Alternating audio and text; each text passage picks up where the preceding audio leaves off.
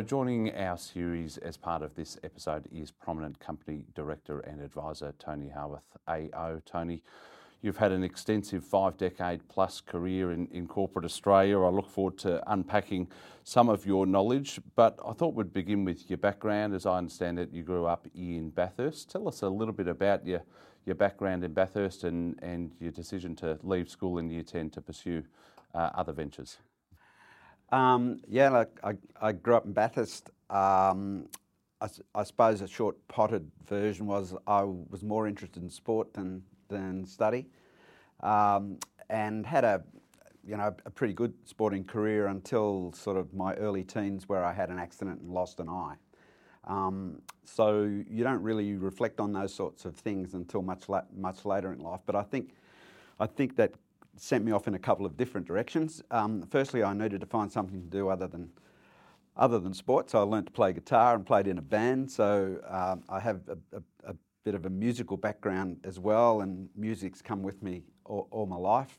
I suppose I was a bit lost after that, and I can remember in Year 10, at the end of Year 10, my dad came home and said that he'd been playing bowls with the local bank manager, and obviously he'd won the game. So could I report down to the bank next week? Which I did. That was the old Rural Bank of New South Wales, and I spent about 24 years in that organisation, which changed its name on the way through to State Bank of New South Wales. I spent 3 years in Bathurst branch, but then, like a lot of young country kids, felt a need to go to the big smoke. So with a few mates, we went down to Sydney, and I stayed with the bank. Worked at King's Cross branch, great eye-opener. And then was sent down to a branch in the city, which was a more commercial branch, and just met some fantastic people who, for reasons that I don't quite understand, saw something in me and decided to mentor me. I went back to study, did accounting, and then ended up in what was called, basically became the business bank and corporate bank, and then international bank. And I suppose in those years, through to my mid-30s, I just had a rush of experiences from the bank. Obviously, through corporate life, it was a whole different opportunity shown to me, although I was on the debt side of the balance sheet rather than the equity side of the balance sheet. But they invested in me, sent me to the US for more education, spent some time in the London branch, spent some time in the New York branch, was seconded to a joint venture which the bank had with a German-based bank. It was a consortium bank, and spent some time in Hamburg with them. And then when I got back to Sydney, we were having a bit of a fight with a building society called State Building Society, and we were looking to merge it into the State Bank. I was given the job of removing the managing director and becoming managing director myself. So it was a real leadership role as well, which I suppose really set me up from a career point of view to do the things I've done. On the family side, I met a wonderful woman, married, had 2 kids, and she was enormously supportive in having a husband that was sort of coming and going all the time. So we still do have a wonderful relationship. So from Bathurst to Sydney, then to London, New York, and a period in Hamburg, I think that would have been around about the 80s, if my maths is correct. Early 80s. Tell us about some of those experiences working in finance and banking during the roaring 80s. Well, I suppose the one that I remember quite strongly is we did a deal with Alan Bond while I was in London, and it was a lot of fun in a way, in that we sort of worked at 24 hours because we had a team back in Perth and a team in London. It was working with them when Bond Corp was looking to acquire Arnott's Biscuits. So we also worked with the Nabisco. I worked with the Nabisco team in New York, and Nabisco went on to be quite famous. I think the book was Barbarians at the Gate was written off the Nabisco. So I actually got a chance to work with the Nabisco guys quite closely. There were some very funny times during that. The other time, I suppose, was the first time I ever had to sack someone. Was in New York, and Nick Whitlam was the managing director at the time. He'd organised to have people go to the Sydney Dance Company who were in New York at the time, and there was a whole lot of invitations supposed to be sent out. The fellow in the bank, the young fellow, was supposed to actually go down to the post office and post all these invitations. Unfortunately, he got tied up with his girlfriend who worked in another place down the road and left all the invitations on her desk. And he was absolutely confident that she would post them for him, but it didn't happen as quickly as what we thought, and I thought it best that he find another working experience rather than with us. From there, I want to ask you about the opportunity that arose in 1991 to move to Western Australia and join a bank known as Challenge Bank Limited, initially I think in a Chief General Manager role, and then some months later you were appointed Chief Executive Officer of the bank. What was the genesis of the move to Perth, and how did you go about sort of rebuilding and repositioning the bank during the early 90s? Well, the move, I'm a great believer in serendipity, and I'm also a great believer in Yogi Berra's comment, if you come to a fork in the road, take it. And for me, it was very much fork in the road with State Bank of New South Wales. I'd grown up in the bank with John O'Neill. He'd been appointed managing director. He and I were the same age. I wasn't going to go much further. So it was just a serendipitous call from another fellow who I'd met in the bank who did some advisory work with us. Would I be interested in this role? Went over and had a look and thought, why not? You know, the bank was in a bit of trouble. All the banks were in a bit of trouble after the 80s. So it was a real opportunity.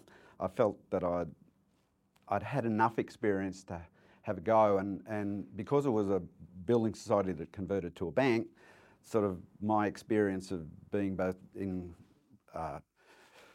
savings banks, retail banks, building societies on the corporate side gave me, you know, sort of a bit of the skill base to do it. Interestingly enough, I'd never worked in a public company. I'd always worked in a state government bank. So the biggest eye-opener for me was that it was a public company. And again, fortunately, I had some terrific people, including the guy who became chairman of the bank, Neil Hamilton, to help guide me through and educate me through that.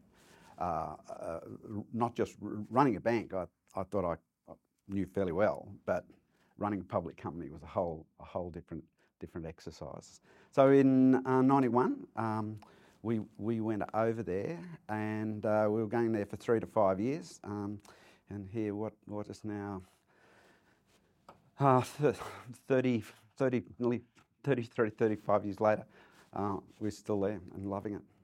I want to ask you about the banking landscape in the 90s. How did you see the evolution of banks in terms of the industry consolidation and in terms of the eventual sort of dominance of the big four that we've seen over the last 10 or 20 years? Well, we became a challenge quite active because we had a challenge in Perth in that we had two local banks. There's the Rural and Industries Bank, which became Bank West, and ourselves. We were publicly listed. They weren't going to stay in government ownership. So we tried pretty hard to affect the merger, and that also brought us in contact with some of the other regional banks as to what that might mean if we could do that in Western Australia and put it together. Were there opportunities for those regional banks in the other states to do something? And maybe if we all were able to do something and build ourselves around the country, we could all come together and be another force equivalent to the big four. That played out over a year or so, and it became pretty obvious to us that Bankwest was never going to deal with us. We had a change of government, which sort of also made life a lot more difficult to be able to do that. But through all of this, we'd pretty much put Challenge Bank in play. And it was Westpac that came out, made an absolutely compelling offer, and acquired the bank in 1995, 96. Yeah. So I stayed on with Westpac, did the merger. Thought a couple of times about coming back over east, but we just fallen in love with Western Australia. So Westpac comes along and acquires Challenge Bank Limited in 1995. Then I read that you were involved in the private equity takeover of Alinta Energy. Tell us about that. Okay, well, probably the private equity was a later issue. I joined the board of Alinta when it was still in government ownership. The government had split Western Power into two businesses: a gas business and an electricity business. And Alinta was the gas business, and it was decided that they would privatise that business. And again, serendipitous moment. I hadn't specifically headed off in any one of these directions. I did know that chief executive jobs in finance industry in Western Australia were pretty rare. So I needed to open my mind about what the next lot of opportunities were. And I was walking down the road after a lunch with the fellow who was then the managing director of Alinta, and he was telling me about how it was going to be privatised, and they needed to restructure their board, and they needed somebody on the board with a bit of public company experience and things like that. They're going to change it around. Did I know anyone? And I used to get a lot of these questions. Anyway, I went back to my office and I thought about it for a minute, and I rang him up and I said, "Yeah, I know someone." And he said, "Oh, who?" He said, "Me." And he said, "Well, I didn't think you'd be available." I said, "Yeah, no, love to do it." So I landed on the Alinta board. Then prior to the privatisation and the float, became the chairman and took the company through the float. So that was my first round with Alinta. We then we had a cornerstone shareholder out of the US, a company called Utilico. They paid a premium of about 40% to get their cornerstone shareholding. They were a company with deep energy knowledge. We needed to change the management around and really set a strategy. So the easiest thing for us to do was to go over and talk to them and say, "Well, you did your numbers. You got it that you could pay this amount for it. Our first task is at least to take the share price to that level. Tell us all you know, and we'll implement it." And we also got a fellow out of Utility Corp called Bob Browning, who became our managing director.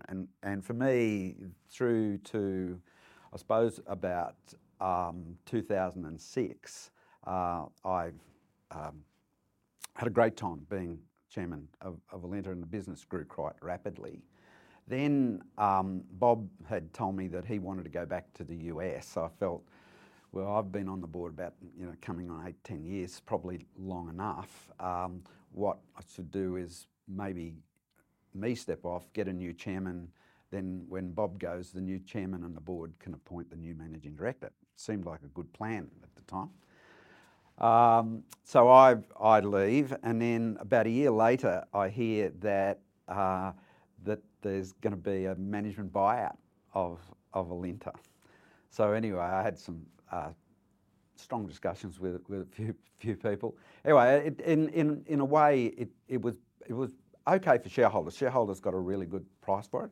If you rolled your stock into the Babcock and Brown offer, then that didn't turn out so well in the end. But that I always say, if you sell your house, you can't complain that somebody's painted it a different colour. So I'd left. I was gone, doing other things, and it was in. So the old Alinta got split up by Babcock's into various funds, but the end result for Alinta was that it fell on really hard times, was caught up by the banks, and then I got a phone call out of the blue from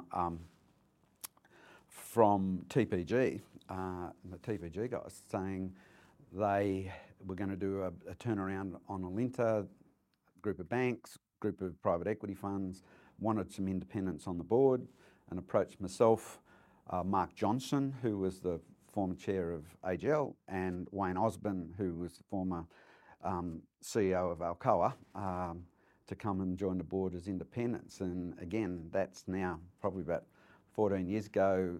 When Mark retired, I came back as chairman. So this is my second run as chairman of Alinta.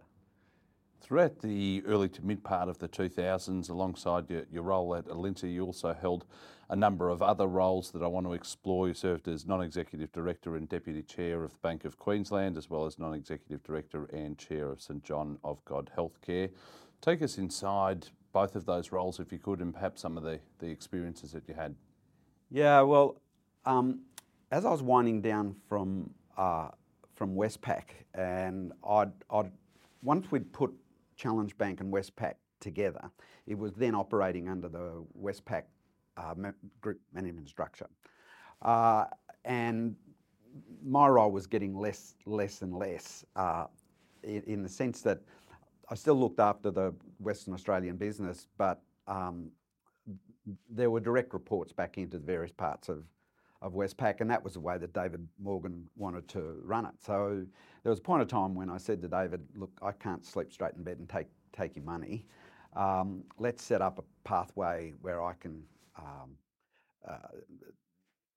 maybe at the end of the day transition off, but certainly just get paid for what I'm doing over there.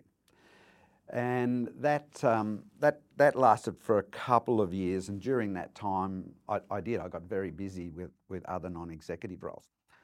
I was being approached at that stage by the chairman of a company called Home Building Society to join the board of that, and then so once I finally stepped down with Westpac, I went on the Home Building Society board and became chairman of Home Building Society, and it was a listed financial institution out of Perth as well. We looked at doing some M&A through there. We acquired another credit union called State West Credit, which was Energy Credit, and then we were looking at doing a couple of others, and Bank of Queensland, who was then being run by David Liddy, who I knew from my Westpac days. While I was running Western Australia, he was running New South Wales. He again made a compelling offer for Home Building Society, and was keen for me to join the board of Bank of Queensland, and then was keen for me to join the board of Bank of Queensland. And I felt I had a bit of an obligation to the people in Home Building Society to make sure that all that transition went well. So went on the Bank of Queensland board and became deputy chairman there, and I was my plan was hopefully that Bank of Queensland could also get involved in some M&A and really be able to grow the business. But the GFC hit, and then going back and forwards from Perth to Brisbane wasn't an attractive proposition with not much going to happen.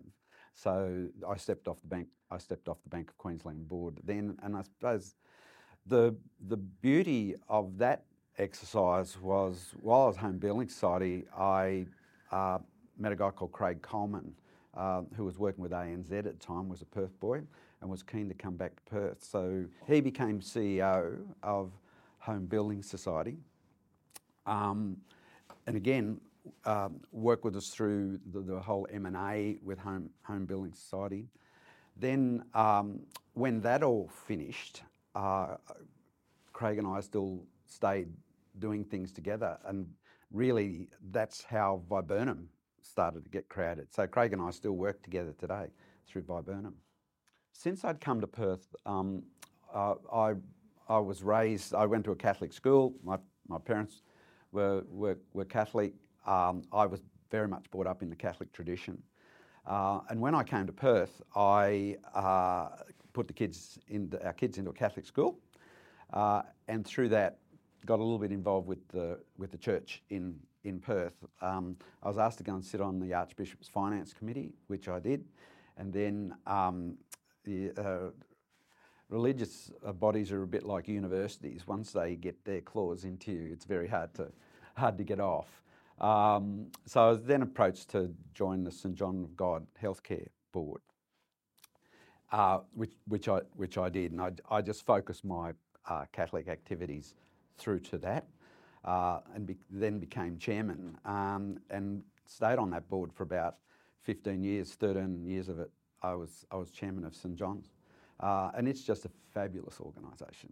I also was chairman of Catholic Health Australia during that period, and trying to get all the leaders of the major Catholic health organisations to be able to talk together, and that's both on the health side and on the aged care side as well. And that's another fascinating industry that I was able to get some exposure to, which was really good. And St John's went on to we grew the business quite substantially during that period, and was able to effect a transition from the leadership of the sisters through to lay leadership, and now that organisation is predominantly all lay leadership, with still wonderful support from the sisters, who are unfortunately getting older and older.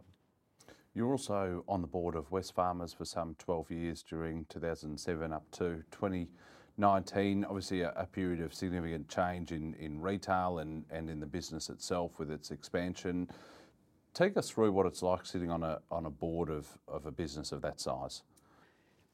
Yeah, well, again, I've been fortunate throughout my career to work with some wonderful companies and some wonderful people, and I think, again, that's the secret of life. At the end of the day, surround yourself with terrific people. I came on the Wesfarmers board. I knew a lot of the Wesfarmers people, obviously, both from in management and also at the board level, and I was really, I suppose, overwhelmed in a way to be asked to join the Wesfarmers board. It's the closest thing you get to a peerage, I think, in Western Australia. But I joined just at the time they were doing the Coles transaction, so that was really interesting to go through. And the stock price had been beaten up. Did a major capital raise at a very discounted price, but through that, the way the organisation was piloted through that was just absolutely fantastic, and I believe quite strongly it was a great deal for Wesfarmers and Wesfarmers shareholders. But the best way I could describe Wesfarmers, I suppose, is it's sort of like a private equity company, but in a publicly listed shell. They talk about it as a conglomerate, which it really is. The board very much operates at a very high level in terms of capital allocation and making sure they've got the right people to do the job, and it's very financially driven. It's very long term in its thinking, and it is not bound by any industry. It'll work across all sorts of industry. You see it now. It made a big move into retail with the Coles acquisition, but it had already been done a wonderful job with Bunnings even at that period of time. Always had a chemicals business, was always strong engineering company, was in mining at that stage, which happened to be coal mining, but during my time we've moved out of that and into lithium and other spaces. And it is really, it sort of acts a little bit more like a private equity company. Very much empowers its companies to get on and execute on their plans. And it was a fabulous time in my career. And again, I learnt so much during that, and just again met so many terrific people who have, you just feel that having worked for a company like Wesfarmers, you're so well supported in such a large number of ways. I want to ask you about leadership. You've been a leader of businesses, and then you've seen obviously leaders up close, particularly at Wesfarmers, people like Michael Chaney and Richard Goyder and Rob Scott and others. What are the fundamentals, do you think, for effective leadership? It's a really, it's a really good question. I suppose to me, it all comes back to the basics. Like, you know, if you're going to build a house, you've got to have good foundations, and the foundations lie in the people. And you know, it's the old story. Good things happen to good people, but I think, you know, the basis of integrity, being able to be collegiate, work with people. Don't ask people to do what you're not prepared to do yourself. I have a saying: before all else fails, tell the truth, because all else fails. And the older you get, the harder it is to remember what you said. But you know, it's a mixture as well. You want people to be confident.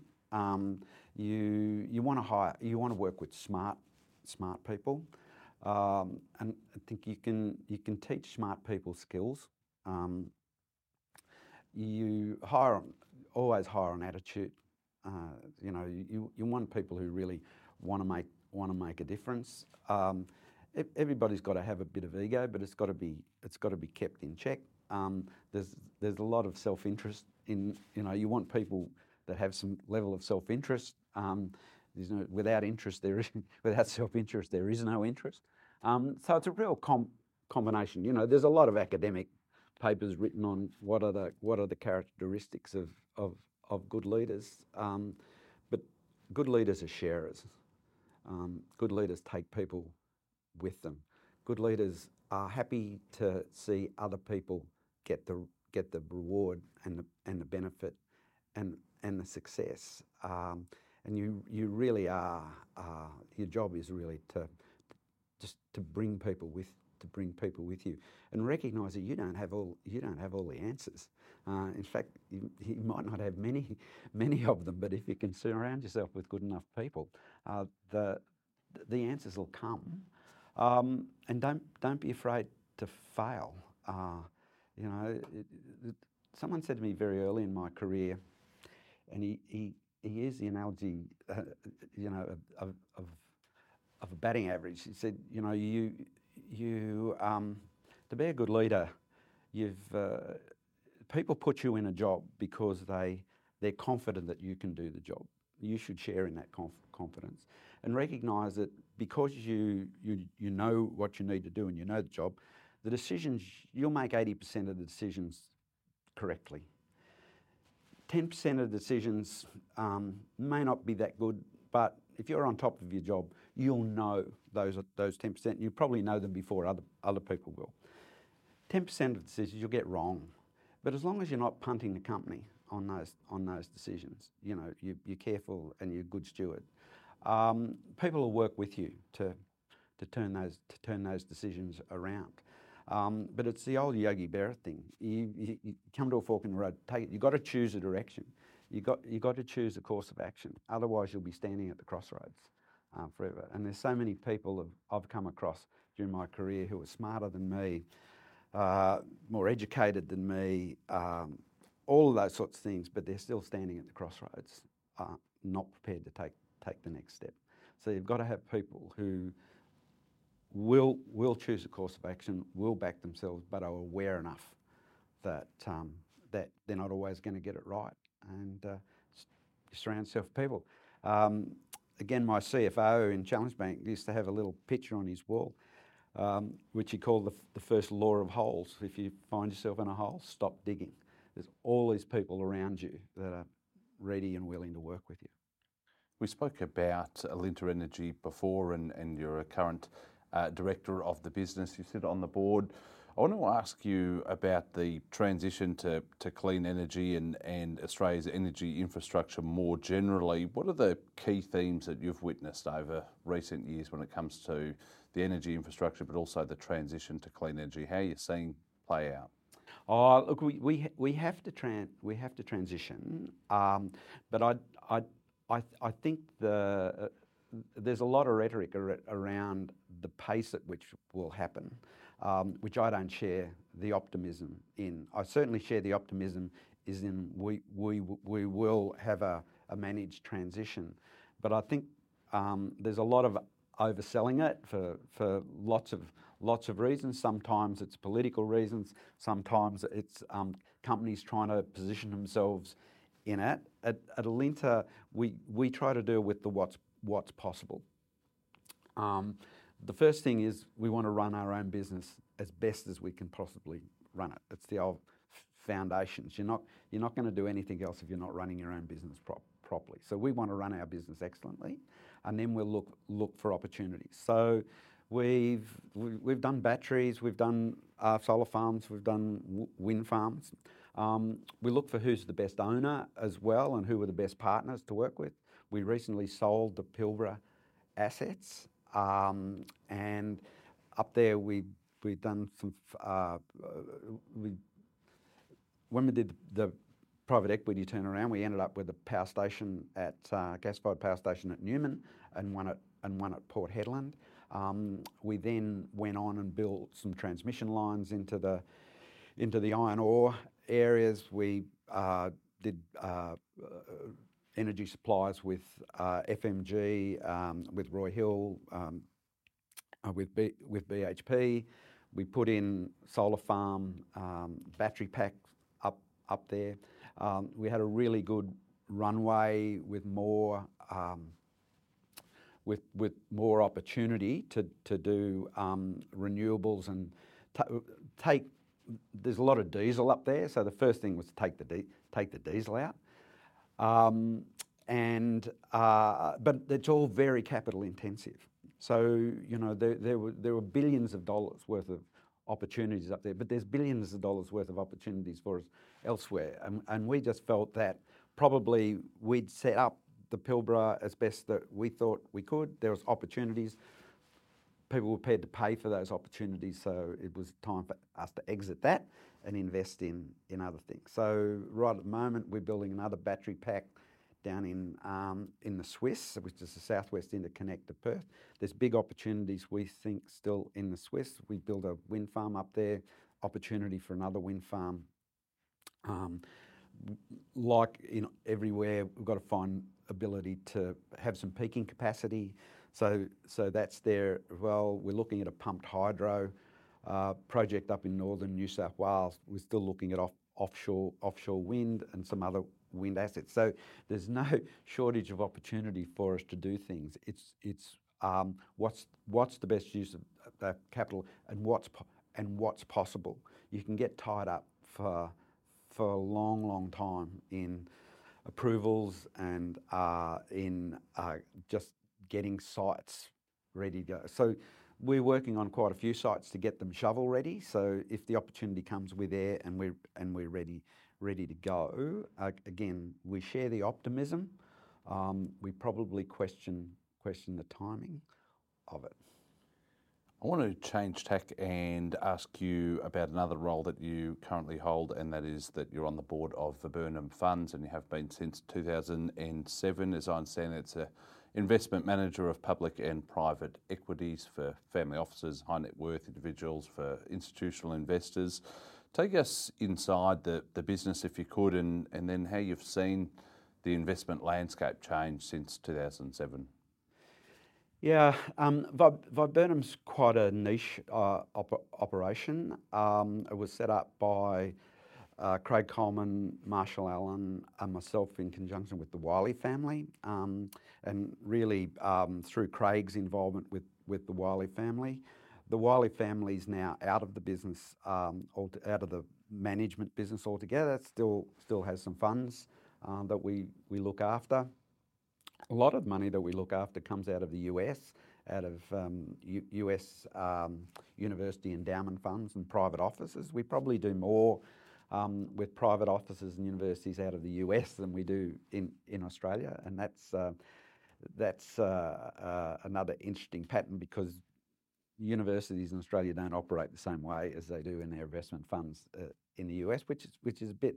I think there's leaving a lot of opportunity on the table. But we run two different funds. One's a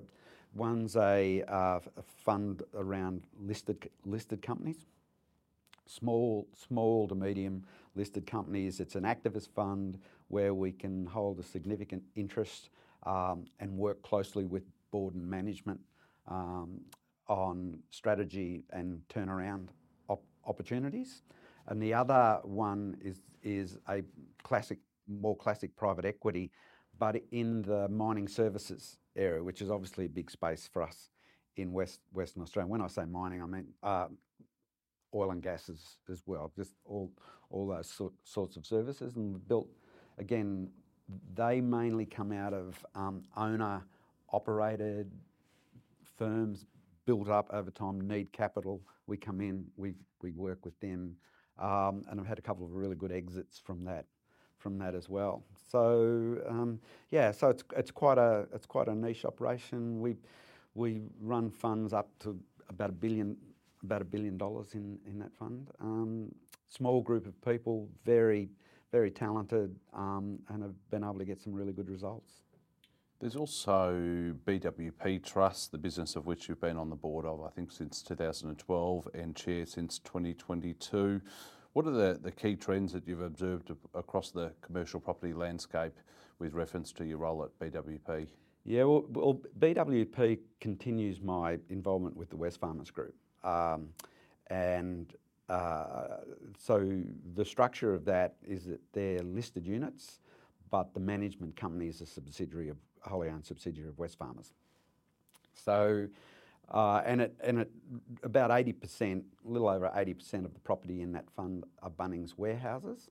The balance of the property, most of them started life as Bunnings warehouses, but as Bunnings moved out, then we recreated them into homemaker centres and have a really good tenant group that sits in that. And over time, those sorts of things will move. We really didn't buy a lot of property over the last few years. We just felt that the fund was performing very well. People were in the fund for the long term. It was generating good returns. There'd been really good capital growth. So we didn't feel the need to go out and chase down yields. That's left us in a really good position now because the company's in a very strong position. It's got lots of cash. It's very lowly geared, good borrowing potential, and we think opportunities will now start to emerge as interest rates rise. The whole of the real estate investment, the REITs market has been sold off as yields have now starting to widen a bit more, some more than others. Obviously, office trusts have been hit harder. We still think that the asset quality in BWP is first class. The revenue capability of it's first class, and we just think there's lots of opportunities might re-emerge for us over the next couple of years. What we have seen probably over the last 5-10 years is a lot of individual money, and people like to own Bunnings warehouses. So anytime a Bunnings warehouse does come on the market, it's pretty well bid, and quite a few of them now just sit in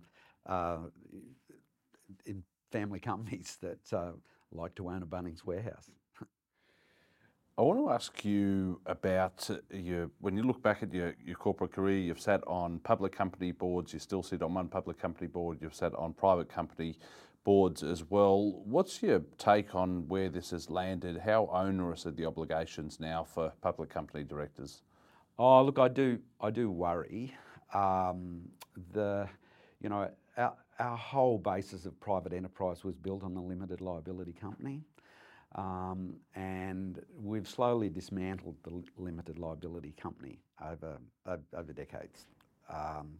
So what's next? I know I talk to a lot of my contemporaries in the market, and not a lot of us are putting up their hand much anymore to go on public company boards. You're certainly starting to see a rise. There's been wealth creation outside of public companies, and you see a lot of that playing out now.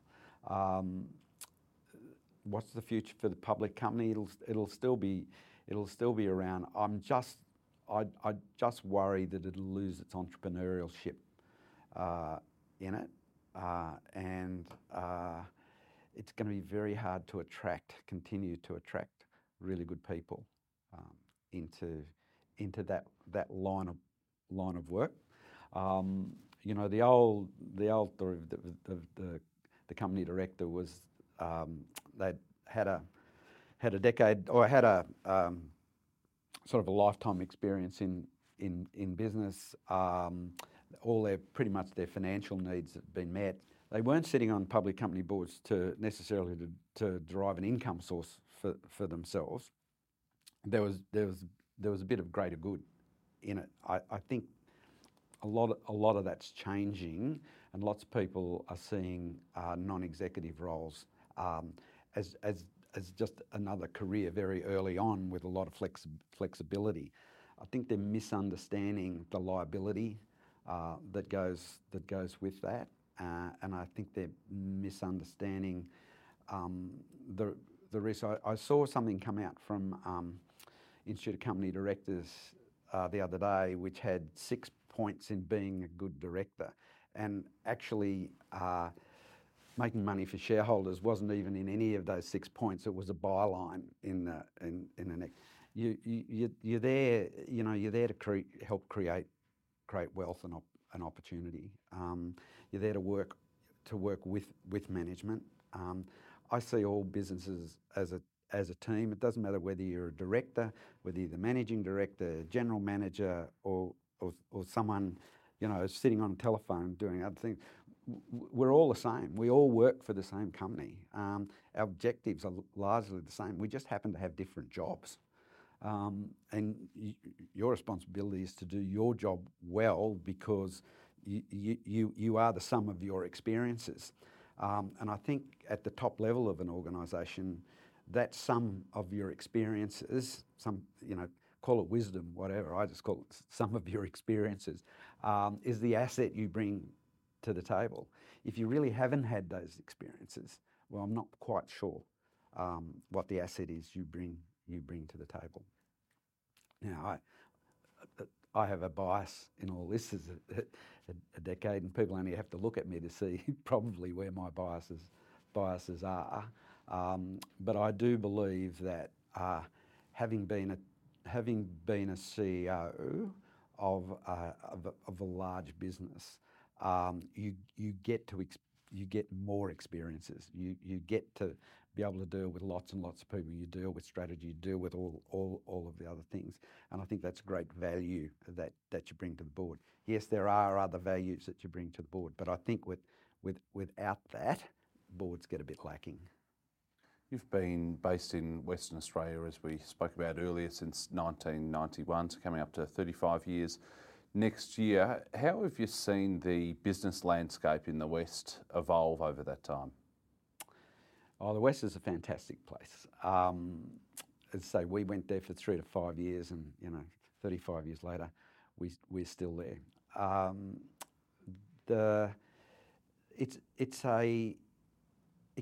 It's a place where you can do things. There's that attitude. There's always that attitude that I can do it. I used to say that in Western Australia, you used to have to carry your own shoebox around to stand on, because it's very hard for people to hear you over in the eastern states as we talk about it. And so many times during my career where really good ideas have emerged from the West, they haven't been taken up because that's not how it's done over in the East. But I would just encourage anybody to come over and have a look. It's a really vibrant town. It certainly has a bias towards mining and oil and gas, and I think that's what makes it a doing sort of town. But it's also a very high-tech town, and if you look at some of the technology that's come out of the mining sector, whether it be from a geology point of view or automation on the mine sites, it's actually driving lots and lots of industry in different sorts sorts of industry. So no, the West is still in a good condition. It does have a bit of a boom bust cycle. So where things are going well for the nation, it's going very well in Perth. When it's a bit down, it's probably down harder in Perth. But I think we all get used to that and are pretty capable of management through that. I think the government over there has done a fantastic job through COVID. It's got some challenges now with Mark McGowan stepping down, and like all states, I think everybody's feeling the pressure of changes in leadership at states, and politics is going to be very interesting over the next few years in Australia to see how that all comes out. But at the end of the day, largely Australians just get on with it. I think we're a great country for just getting on with it. As you know, the economic contribution from Western Australia is enormous on a national scale, particularly through mining and resources, as you said. And somebody else that I spoke to over there was bemoaning the fact that all of the superannuation money, so much of the funds management industry is in the East, but the basis of it actually comes from the West. What do you think West Australia needs to do long term to attract more investment, more capital, more funds into Perth and into West Australia more generally? I don't think it has any problem attracting capital. I'm from the Michael Chaney school of capital. If you run your business really well, you treat your shareholders properly, you reward them, then and if you've got really good opportunities and projects, the capital will be there for you. And the beauty about the West is there will continue to be really good opportunities there, to the extent that some of this is managed out of the East Coast and internationally. If you've got the right opportunities, you sell it right, you structure it correctly, you put the right people around it, the capital will be there. Final question: what's next for yourself? What else do you want to still achieve in your career? Oh, that's a really good question. At sort of 72, look, I've just had a fantastic career, and I do believe in serendipity. What will come next will come next. I'm really fortunate having great family, supportive wife. We like to do lots of things together, and I suppose the objective is to be able to do more and more things together. Our runway is not getting any longer; it's getting shorter, but I'm sure we'll fill it with lots and lots of. My eldest son talks about adventure all the time, and we'll continue to try and find adventurous things to do to fill that runway in. Tony Howarth, AO, pleasure having the opportunity to share your insights. Thanks for your time. Thanks.